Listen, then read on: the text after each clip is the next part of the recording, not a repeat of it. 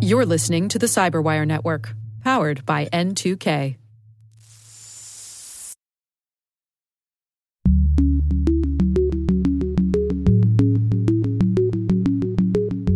For vendors, if you have zero trust and MFA and encryption and all that kind of stuff, you want the government to know that, but also you want to point at those federal acquisition regulations and say, we meet those, these guys don't.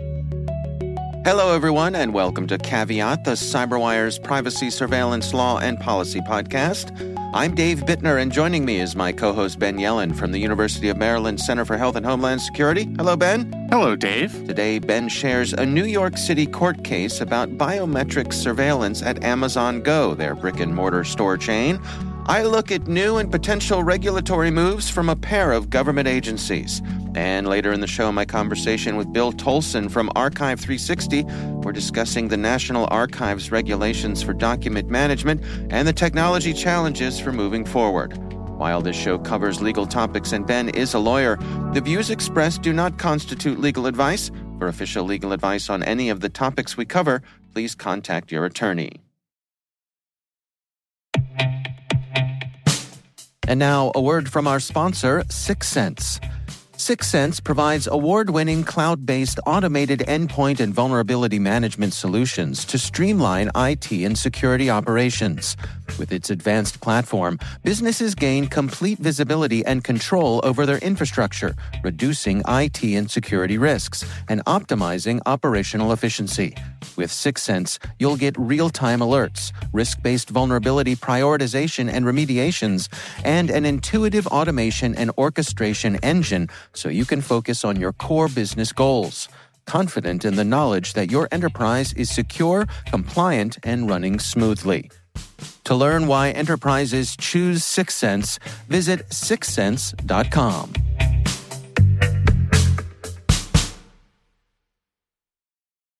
All right, Ben, we've got some good stories to share this week. Why don't you start things off for us here? So my story is about Amazon Go, the brick-and-mortar chain of Amazon markets that right now I believe are only in New York City. Have you ever been inside one of these Amazon Go markets? I have not. I've seen video and photos, and I have a general idea for how they work, but why don't you explain it for our audience? So it's a market, a brick-and-mortar store without any employees. You walk in. Any visible employees. Any visible employees, right, yeah. Right. You walk in.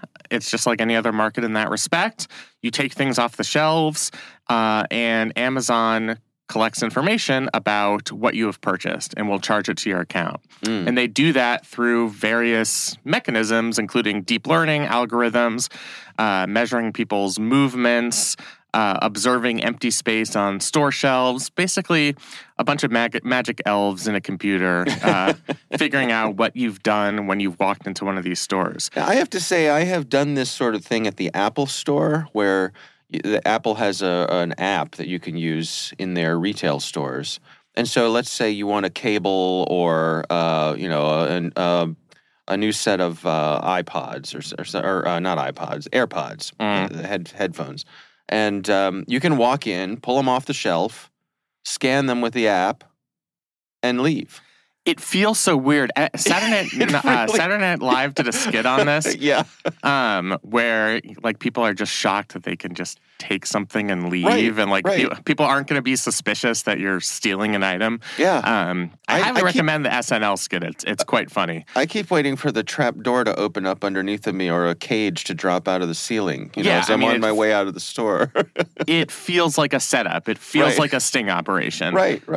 But it's not. However, that doesn't absolve Amazon of legal problems related to its Amazon Go stores. So in 2021, New York passed a city ordinance that required businesses to post signs if they are tracking customers' biometric information, such as facial scans or fingerprints. Okay. Now, Amazon Go stores do not use facial recognition software, so you can throw that out as a cause of action.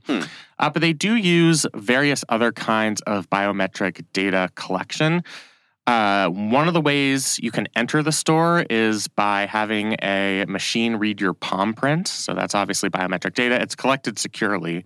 But then, at least according to this lawsuit that I'm going to talk about, Amazon is just kind of using a mishmash of biometric identifiers for the entirety of somebody's time inside the store. So beyond scanning palms, they are using sensor fusion that measures the shape and size of each customer's body to identify customers.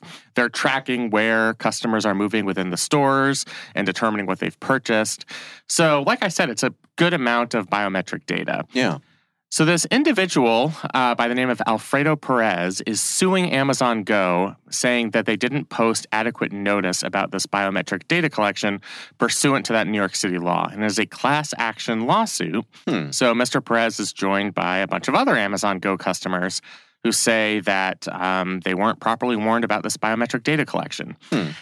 At least according to the complaint, Amazon, until very recently, did not put up any signs whatsoever within the stores saying that biometric information was being collected. They finally did about 2 months ago, and at least according to the complaint, they were not very well placed. It was in small type. It wasn't easy to read. So they didn't give proper warning that biometric data was being collected, and therefore there wasn't proper notice given to customers so that they could make an informed decision about whether to enter the store. So Mr. Perez is represented by the Surveillance Technology Oversight Project, which is a legal advocacy group devoted to this new privacy law. And I think they're using this as a test case to see whether a state court system can hold a giant tech company accountable for violating local privacy laws. Interesting. So I just think this is a really interesting, novel case, and I'm curious to see where it goes. I'm curious, Amazon being Amazon, and I suppose you need some kind of an app to make this work. Again, in my experience with this sort of thing coming from the Apple Store, where you do need an app to do this, this seems like the kind of thing that Amazon would have buried in the EULA, right? That for the app to say, and if you use this app in one of our stores, you agree that we'll be using biometric information to track you around the store. So they definitely do that, Yeah. and you have to opt in to use your palm as a biometric indicator. So they've covered their bases on that. But whatever you put in the EULA, I think the 2021 law is quite clear. You're required to post signs if you are tracking customers' biometric information, such as facial scans or fingerprints. Now, I don't know how far that statute extends in terms of what counts as biometric data. I suspect it would certainly include palm prints, but then everything else that they're measuring, people's movements, body shapes, that seems very biometric to me and is probably covered under the law. So whether it's contracted away in the EULA or not, according to this law, it's still Amazon's responsibility to put up this clear signage. And at least for a period of a couple of years after the law was enacted and went into effect, they weren't doing that, meaning that people who were entering these stores didn't have proper notice of everything that was being collected.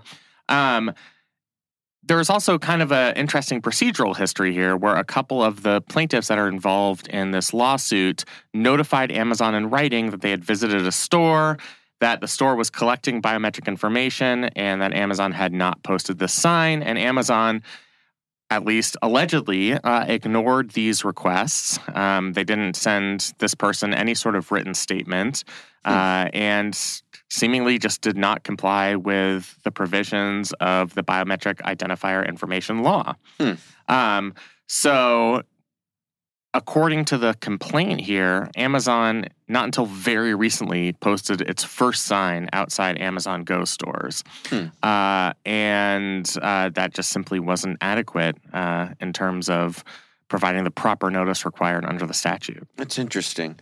I mean, the palm scanning is kind of self-evident, right? If you walk in and we ask you to scan your palm for entry, that's, I guess what they're saying is that's not notice enough. The fact that you do have to do that isn't notice enough. Not letter of the law.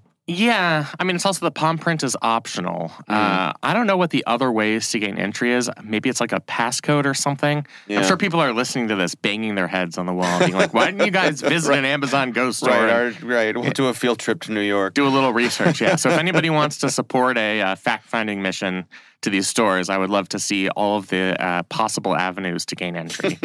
But yeah, the palm read is strictly voluntary. But the allegation here is that even beyond the palm print, they are constantly collecting biometric information without the type of fair warning that's required in New York City. How do you think this plays out here? I mean, is this a slap on the wrist to Amazon and kind of giving everyone else notice that they're going to take this seriously? Probably. Yeah. So the plaintiff is seeking declaratory relief, some sort of declaration that Amazon has violated the law, and an order requiring Amazon to comply with the law. The class of plaintiffs is also suing for monetary damages, claiming that their rights were violated by Amazon. I don't think this is the type of case where you would see any sort of significant amount of monetary damages. I mean, I just don't know what the concrete injury here is necessarily. Right. That would lead to a large amount of damages. I'm sure they can plead their case in court. Maybe they've suffered some type of emotional distress and they're going to request punitive damages. I think what's more likely is that they end up settling. Amazon admits that it hadn't been properly complying with the law. Maybe they pay some type of nominal damages, and Amazon puts up very obvious, conspicuous signs saying, hey, notice under the 2021 statute, we are required to tell you that you are being monitored by all these biometric identifiers. I personally hope they don't settle because I would love to see what this lawsuit looks like. I mean, I think in a courtroom, talking about the nitty-gritty of the type of surveillance that exists here and what counts as proper notice and what level of biometric data collection is sufficient to trigger the necessary warning in the statute, that would all seem very interesting to me. But I don't think this is the type of thing that'll end up in court. Amazon certainly has the resources where they could probably just make this go away. Yeah. Yeah. It's just a local lawsuit. Amazon has a lot of money. Right. Yeah. I think it's fascinating this notion of not having to use facial ID if you can recognize someone's size, shape, and gait, right? You know, the way someone moves is unique, and how you could identify someone with a security camera, perhaps even at a greater distance because your body is such a larger target than just your face. Yeah, I mean, I haven't actually read most of the research on this, and it must be at least close to enough of an exact science that you can really figure out who a person is by measuring their shape and size. You know, there are a lot of very clear identifying features on our face. That's why there is facial recognition. There are very clear identifying, you know, when you're doing a palm read or a fingerprint, that's obviously, you have a 1 in a trillion chance of getting that wrong. Yeah. I don't know how that works with bodies. I mean, what about, my wife is an identical twin. What would happen if her twin was in one of these Amazon Go stores and had the exact same body type? And identical twins are always the pesky little edge case, right? For so many things, right? when you shared your DNA with someone, I mean, try going to law school because every hypothetical is, well, what if it was their identical twin? Right, and exactly. They were arrested. Yeah. So yes, that is an edge case, but I do think like. And again, I don't know the exact research on this. It seems like there's a greater chance that two people in New York City have extremely similar body type, shapes, and sizes and series of movements than it is that two people have identical biometric indicators in their face or palm or fingerprint. Well, I don't want to put you on the spot here, Ben, but can you tell your wife and her sister apart from a distance? Yes, I can. But that's mostly, although I did meet them around the same time because we were in college. But, you know, and when you're with one of them every single day for a great number of years now, eventually you learn. Yeah, I just remember a time when, this is a couple years ago, I was seeing an old friend, a childhood friend who I'd not seen in several years, and we were meeting up down in Washington, D.C. to get together and just, have a meal together and just kind of see each other after not having seen each other for years. And I saw him coming down the street from a distance, and he was too far away to recognize his face, but I knew it was him by the way he moved. There was a certain bounce in his step and the way that he carried himself that, having known him as long as I did, I knew that was him. And I wonder if that's a similar sort of thing. How much is the way we move unique? And is that something that can be tracked? So I think what we need to do is hire some method actors who study people's movements. Right. And then the scam is you go into an Amazon Go store. Now, granted, you'd have to have an identical body type as that person. Mm-hmm. But try and move exactly like an Amazon Go customer and see if their account gets charged. Right. See if we can fool the system. Yeah, I like it. I think we got a good idea for a Netflix series. There we go. Sure. All right. Well, it's an interesting story. We'll have a link to that in the show notes. I actually have two stories this week because they're both kind of short, but they're not completely unrelated from each other. So I thought I'd connect them together, see if we can connect some dots here. The first one here comes from Reuters, and it's titled, Wall Street Regulator Proposes New Hacking, Data, and Market Resiliency Rules. This is from the folks from the Securities and Exchange Commission, and this story points out that with some dissents from Republican members, 5 members voted at a public meeting to propose rules on protecting consumer financial data, preventing hacking at stock exchanges and broker-dealers, and buttressing the resiliency of market infrastructure, part of continuing concern with modernizing regulations to match advancing technological threats. So the proposed regulations here would affect notification. They would require that if there's an unauthorized data access, that they notify customers within 30 days.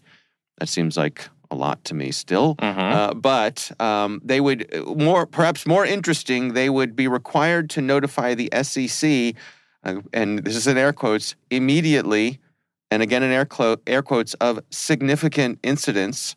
Now, I know this has your lawyer spidey sense tingling here, Ben, because those are two very fuzzy words, aren't they? They are quite ill-defined. Right. I'm sure when they get into the detail of this rulemaking, which is supposed to take place over the next couple months, I'm sure they will try to figure out what a proper definition of immediately is and what significant is. If they take the very lawyerly route, what they'll do is say, immediately means what's customary in the industry, or what a reasonable company similarly situated would have done. There's a lot of pushback from a lot of the big brokerage firms. Yeah.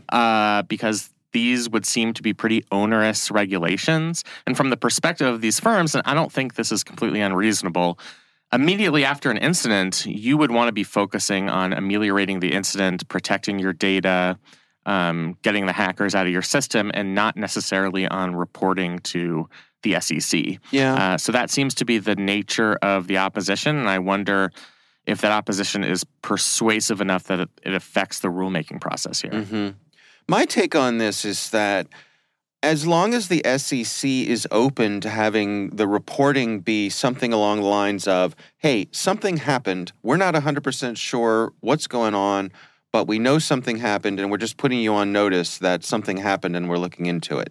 Like, to me, that's a reasonable notice with immediately, right? And they're saying less than 48 hours here is what they seem to be proposing here.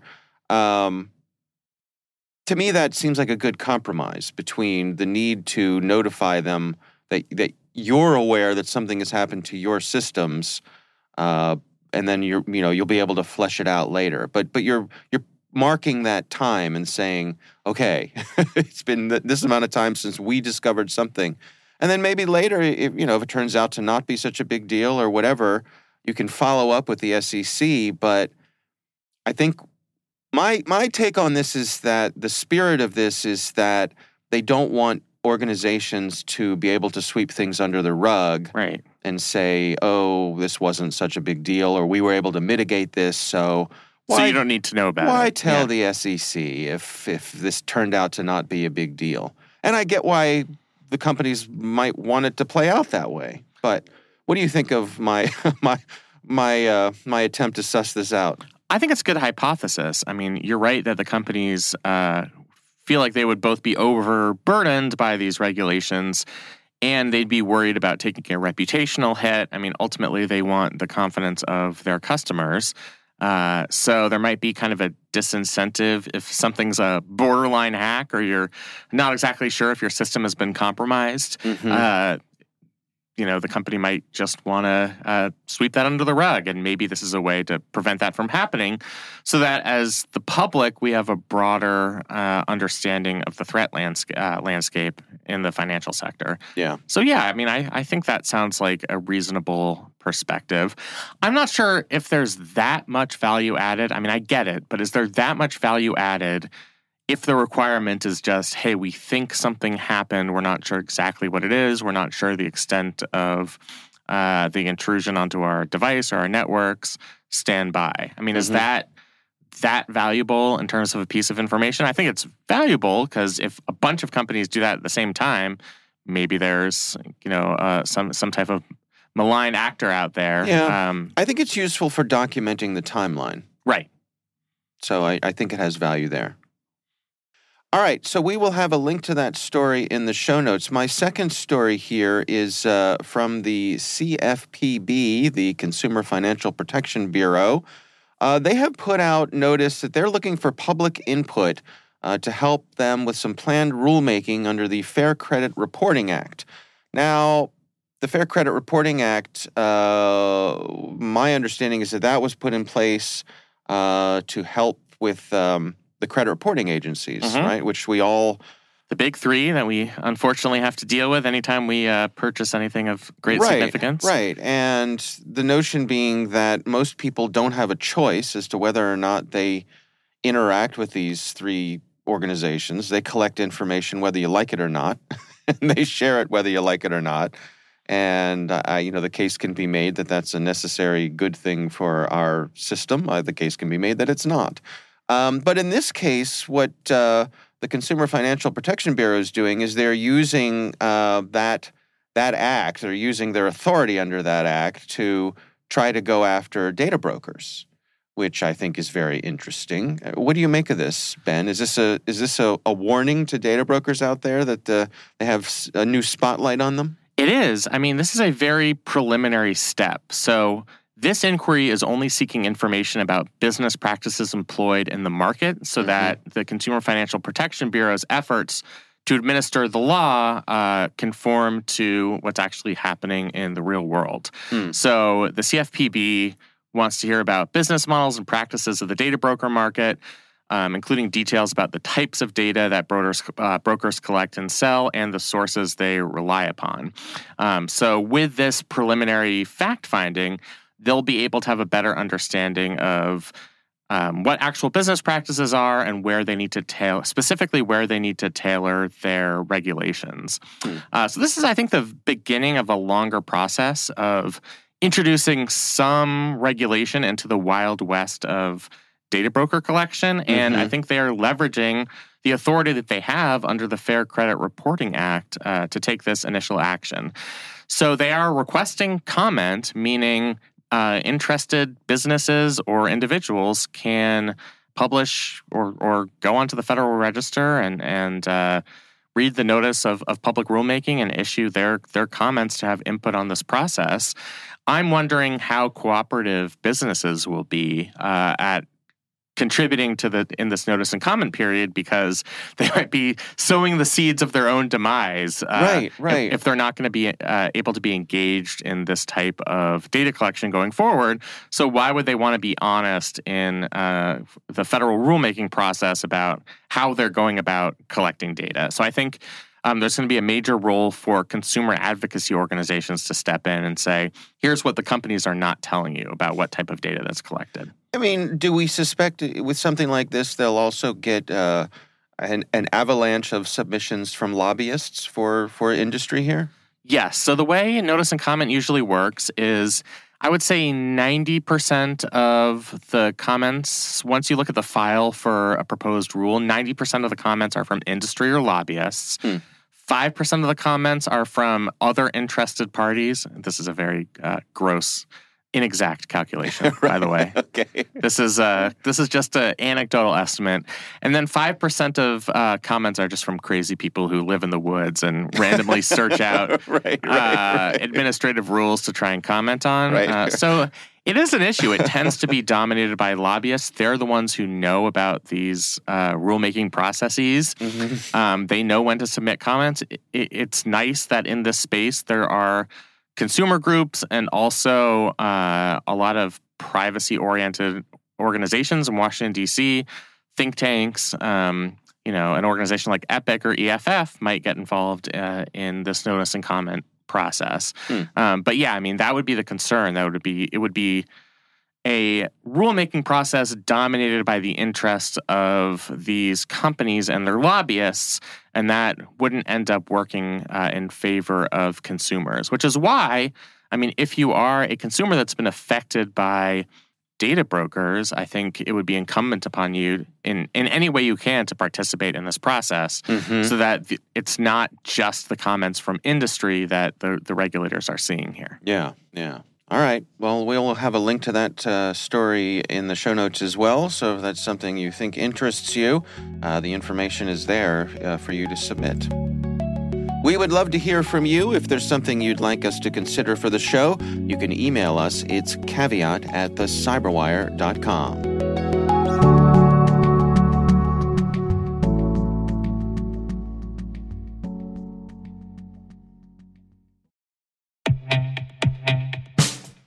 And now, a message from Cyberbit.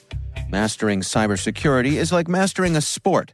You build muscle memory through rigorous practice, then you train as a team to foster cohesion while operating under pressure. Like athletes, cybersecurity professionals thrive on hands-on simulation. But traditional courses, certifications, and open-source labs won't build you a winning team. You need Cyberbit. Cyberbit offers a hyper-realistic simulation environment for your SOC, IR, and C-suite to refine your skills, all using the market-leading SIMs, EDRs, firewalls, and WAFs they use every day. Cyberbit is offering CyberWire listeners a free live-fire exercise. Sign up your team now at cyberbit.com/cyberwire.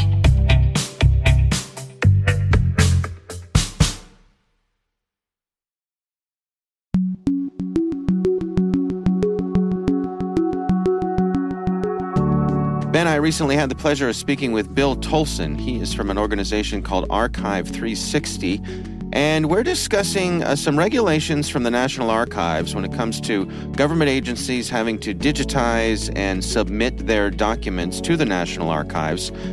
It's been kind of a moving target and really fascinating conversation here. Here's my conversation with Bill Tolson.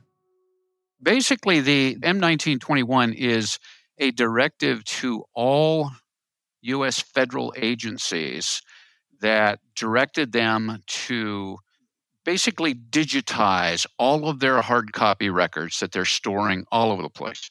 That's it's going to be paper and stuff like that, but also microfiche. I mean, some of these agency records go back decades and decades.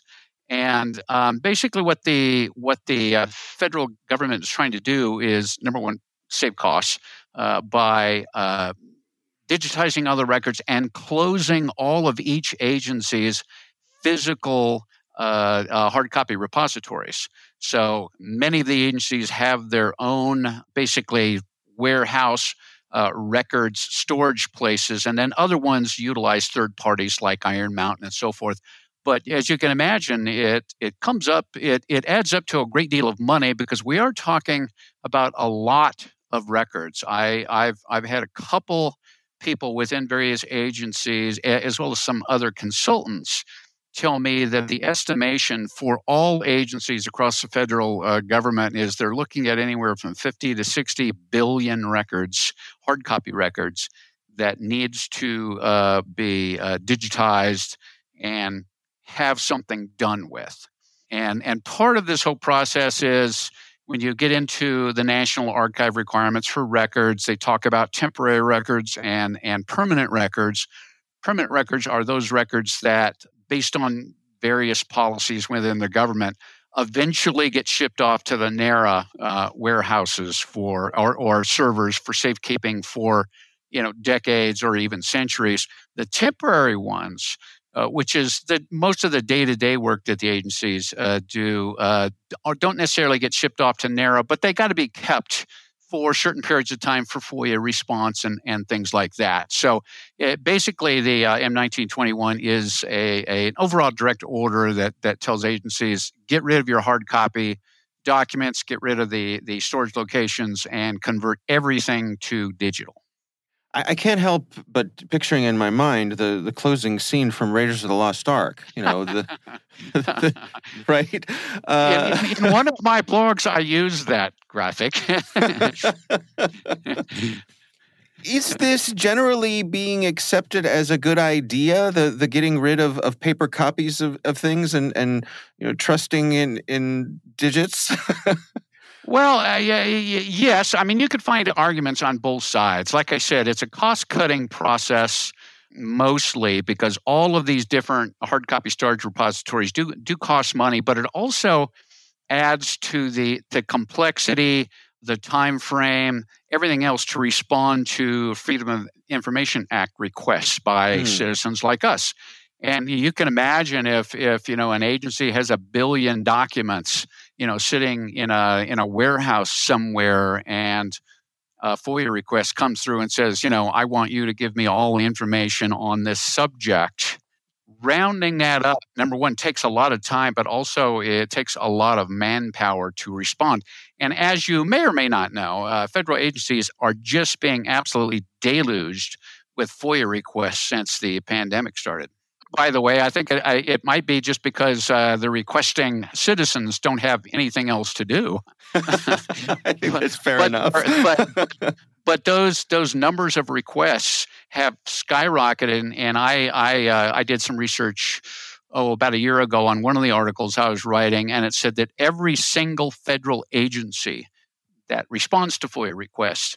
Usually a FOIA request is anywhere from 30 to 45 days. You have to respond to it, otherwise you're in breach of the regulation and they could sue you and all kinds of stuff. I saw that every federal agency is well beyond the 30 to 45 days, usually in the 12 to 15 month range.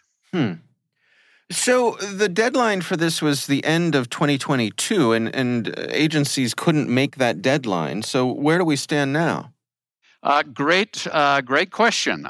In December of last year, 2022, OMB and NARA put out a new directive, and I apologize for all these numbers and letters and stuff like that. But the directive was called M-23-07, and what that did was that extended the deadline for all agencies having to have completed this digitization 18 more months. So June 30th, 2024 now is the new deadline. And they did that obviously because they saw that many agencies were not going to make the original deadline. Some of them hadn't even started yet.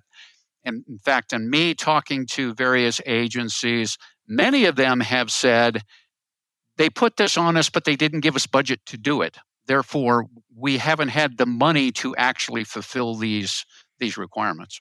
Yeah, that was going to be my next question. If this was, one of those infamous unfunded mandates. Yes, and this is not a cheap thing either. I mean, you're talking about billions upon billions of records.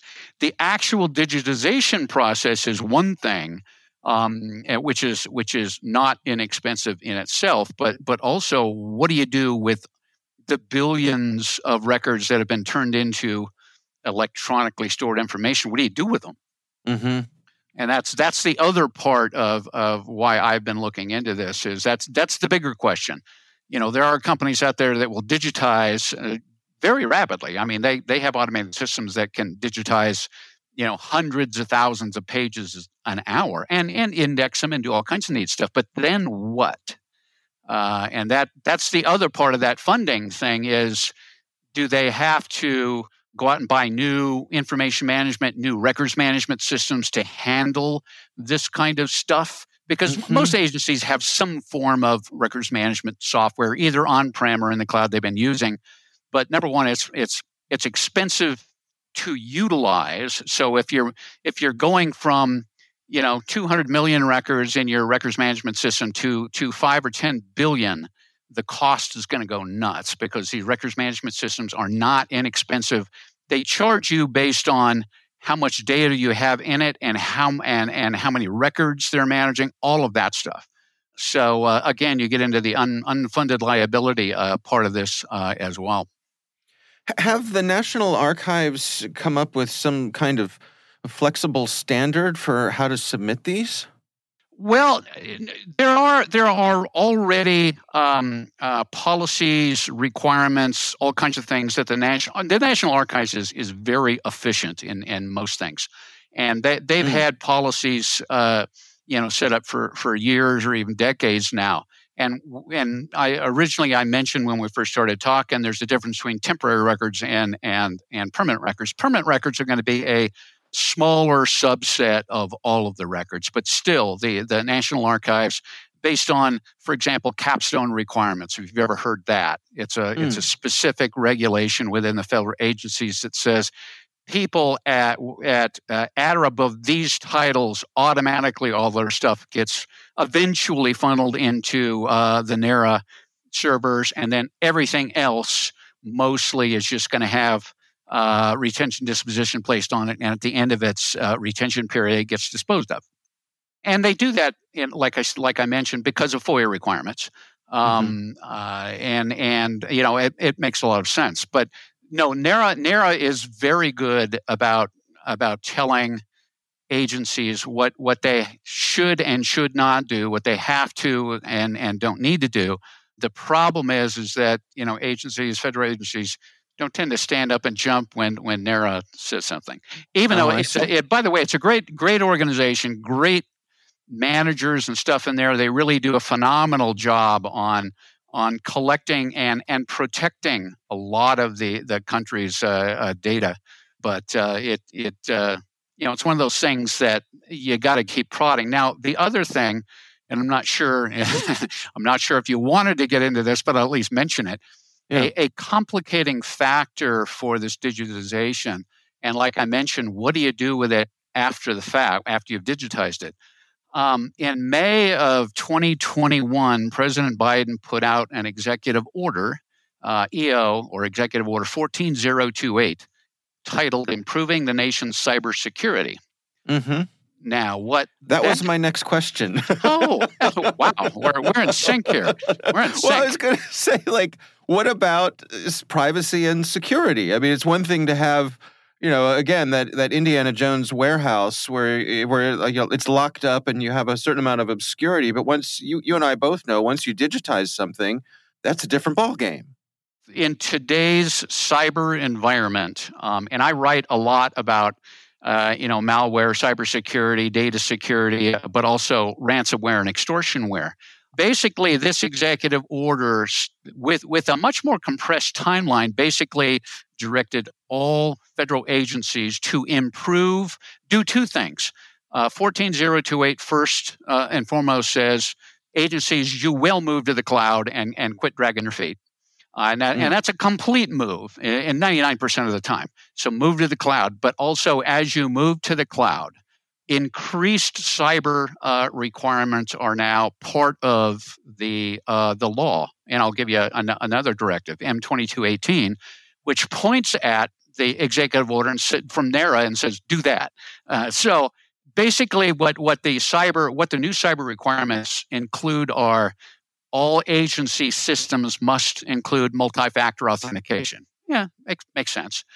The next one is all sensitive data, all agency-sensitive data must be encrypted in transit and at rest, which kind of makes you wonder, why isn't it already? Right. But it's not. And then thirdly, they say all systems that process, hold, store data must be designed and built on zero trust architectures. Now, that's a relatively new thing for a lot of people, especially for the federal government.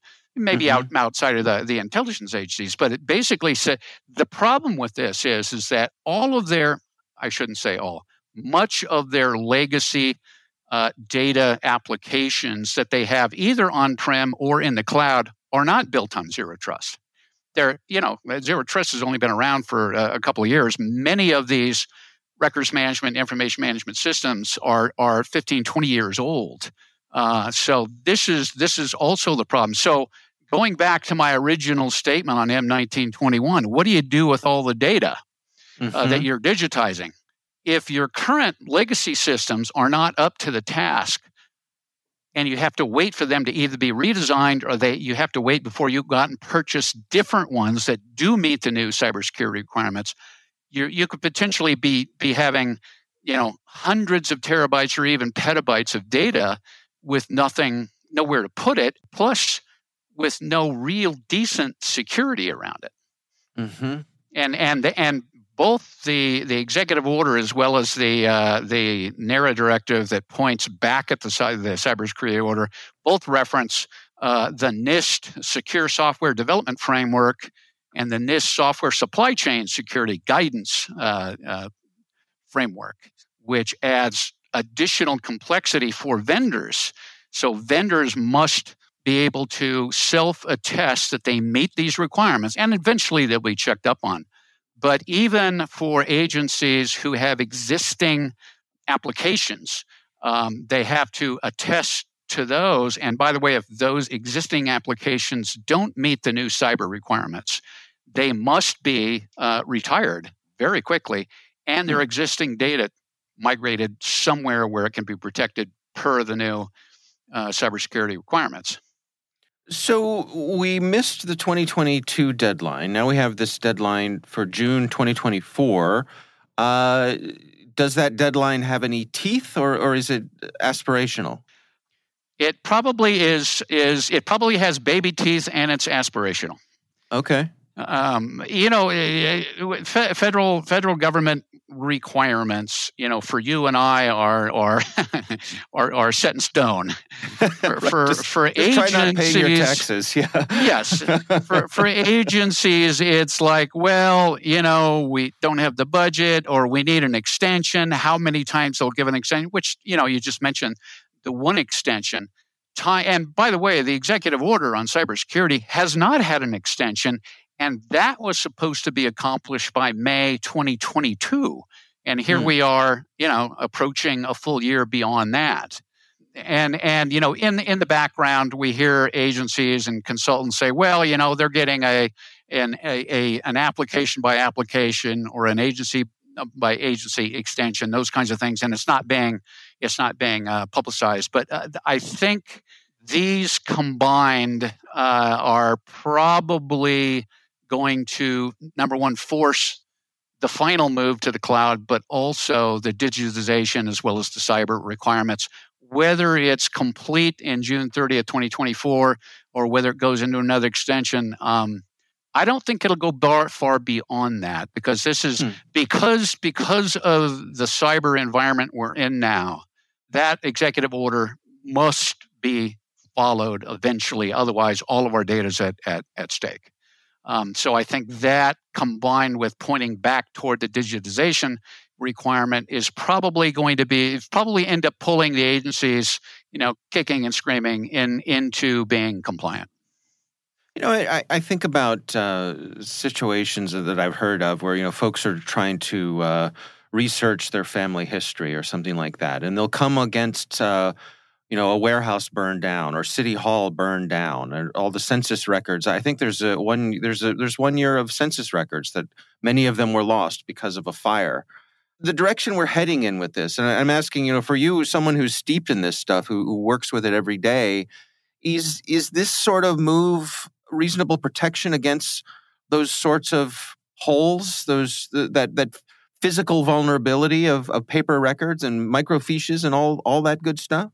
I believe so. If the basic standards are followed and they make sense, if you're eventually digitizing all the records and moving it into a cloud repository of some sort and having it be managed with very good security. What that also do is most you probably know this. Most cloud platforms, you could do replication from geo to geo to geo, so that at any one time you have 2 or 3 backups of all the data. Not backups, right, but failover sites, so that if the one in Salt Lake City gets destroyed in a fire, then the one in Alabama can take over, and then the one in New York can take over that. So I think intrinsically clouds offer better failover protection of the data, because if a paper warehouse gets burned down, it's gone. But if a cloud data center goes away for some whatever reason, there are usually going to be 2 or 3 full kind of failover sites of all the data that can be drawn on very, very quickly. Also, and I do a lot with data security and stuff. Usually, the more well-known cloud platforms like Azure, like AWS, like Google, they have they have great security, much better than on-prem systems. Because on-prem systems, you got to wait a period of time, you got to do patches, all kinds of stuff. On Azure and AWS, I mean, they got thousands of people just working on data security. So, not that this is a commercial for them, but generally speaking, cloud systems tend to be safer for data loss, but also safer for data security as well. And then, like we kind of alluded to, if you're indexing all of these paper documents into electronically stored information, then you can search them. You're building an index as you add new stuff into it. You could search them for FOIA, for e-discovery, for all of those things, instead of sending a team of people over into a dusty warehouse for a year looking for something. Right. And one other real quick point. These executive orders, as well as these NARA and OMB directives, all reference that federal agencies now, I think at the end of last year, but they might have given it a slight extension. Basically, the Office of Management Budget, OMB, has rewritten the Federal Acquisition Regulations, FAR. And what they've done is they basically codified into the regulations, into the Federal Acquisition Regulations, that an agency cannot buy software, application, storage, whatever, that does not meet the new guidelines. So once that's written into the Federal Acquisition Regulations, I mean, that is the law, and a federal agency will not get an extension to go around it. So for vendors, if you have Zero Trust and MFA and encryption and all that kind of stuff, you want the government to know that, but also you want to point at those Federal Acquisition Regulations and say, we meet those, these guys don't. Yeah, I see all of the utility of it, and certainly for both citizens and the government agencies themselves, there's so many advantages to this. I just can't, I guess, help having a little bit of nostalgia for the, sending the librarian or the archivist or whoever it may be back into the stacks to find that little nugget of information you were hoping to find. Oh, yeah. I mean, I've been around a long time. Back in the decades ago, I worked for the defense industry. We were building satellites and missile systems and all kinds of neat stuff. With that kind of work, where you're doing defense work, everything is a record. Everything gets stored forever. I remember we'd have Air Force, they called them Tiger teams, come in every once in a while unannounced and say, we want to see all the records on this project. And it was all paper. So you'd have to contact your outside repository and say, bring me over the records on this. And it could be, 1,500 bankers boxes. And sort of a horror story. You'd start opening these boxes, and there'd be, a dead rat in one, and a petrified sandwich in another one, and all kinds of objects that you'd rather never see, as well as the records. And the other thing with paper records is, it's like the old saying, once you put something in, it never comes out again. Mm-hmm. Very few companies actually dispose of paper records. If they're sitting in, a third-party repository and they've been there for 15 or 20 years, nobody thinks, well, I got to go through and do a little cleanup. They move on. So you end up with more and more and more hard copy records, and it makes it so much harder to find anything.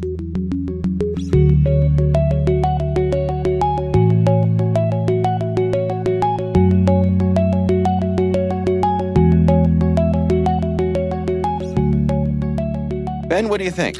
It is a really interesting conversation. I have to admit I was not familiar with the world of digitizing documents in federal agencies and how cumbersome it is and how costly it is for these agencies.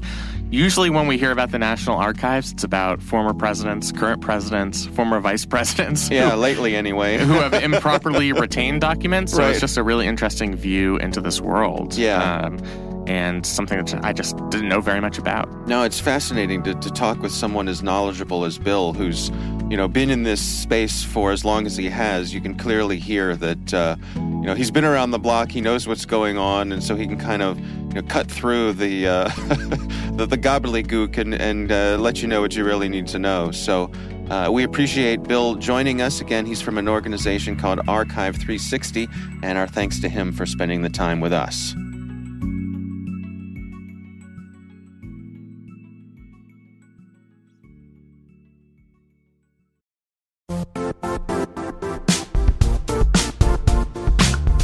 Don't struggle to align your organization's cybersecurity with business risk.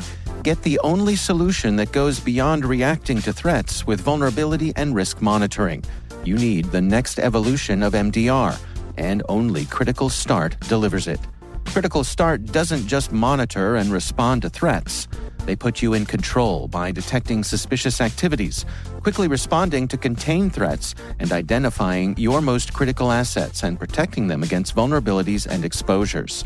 With continuous visibility, expert guidance, and measurable risk reduction, Critical Start has redefined what it means to manage cyber risk. Demonstrate provable security maturity to your leadership while positioning your program to achieve the greatest risk reduction per dollar spent.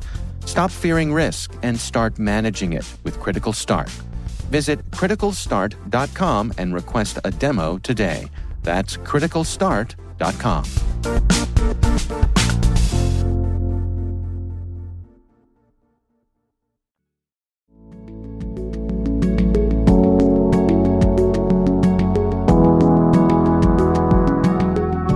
That is our show. We want to thank all of you for listening. The Caveat podcast is proudly produced in Maryland at the startup studios of Data Tribe, where they're co-building the next generation of cybersecurity teams and technologies. Our senior producer is Jennifer Iben. Our executive editor is Peter Kilpie. I'm Dave Bittner. And I'm Ben Yellen. Thanks for listening.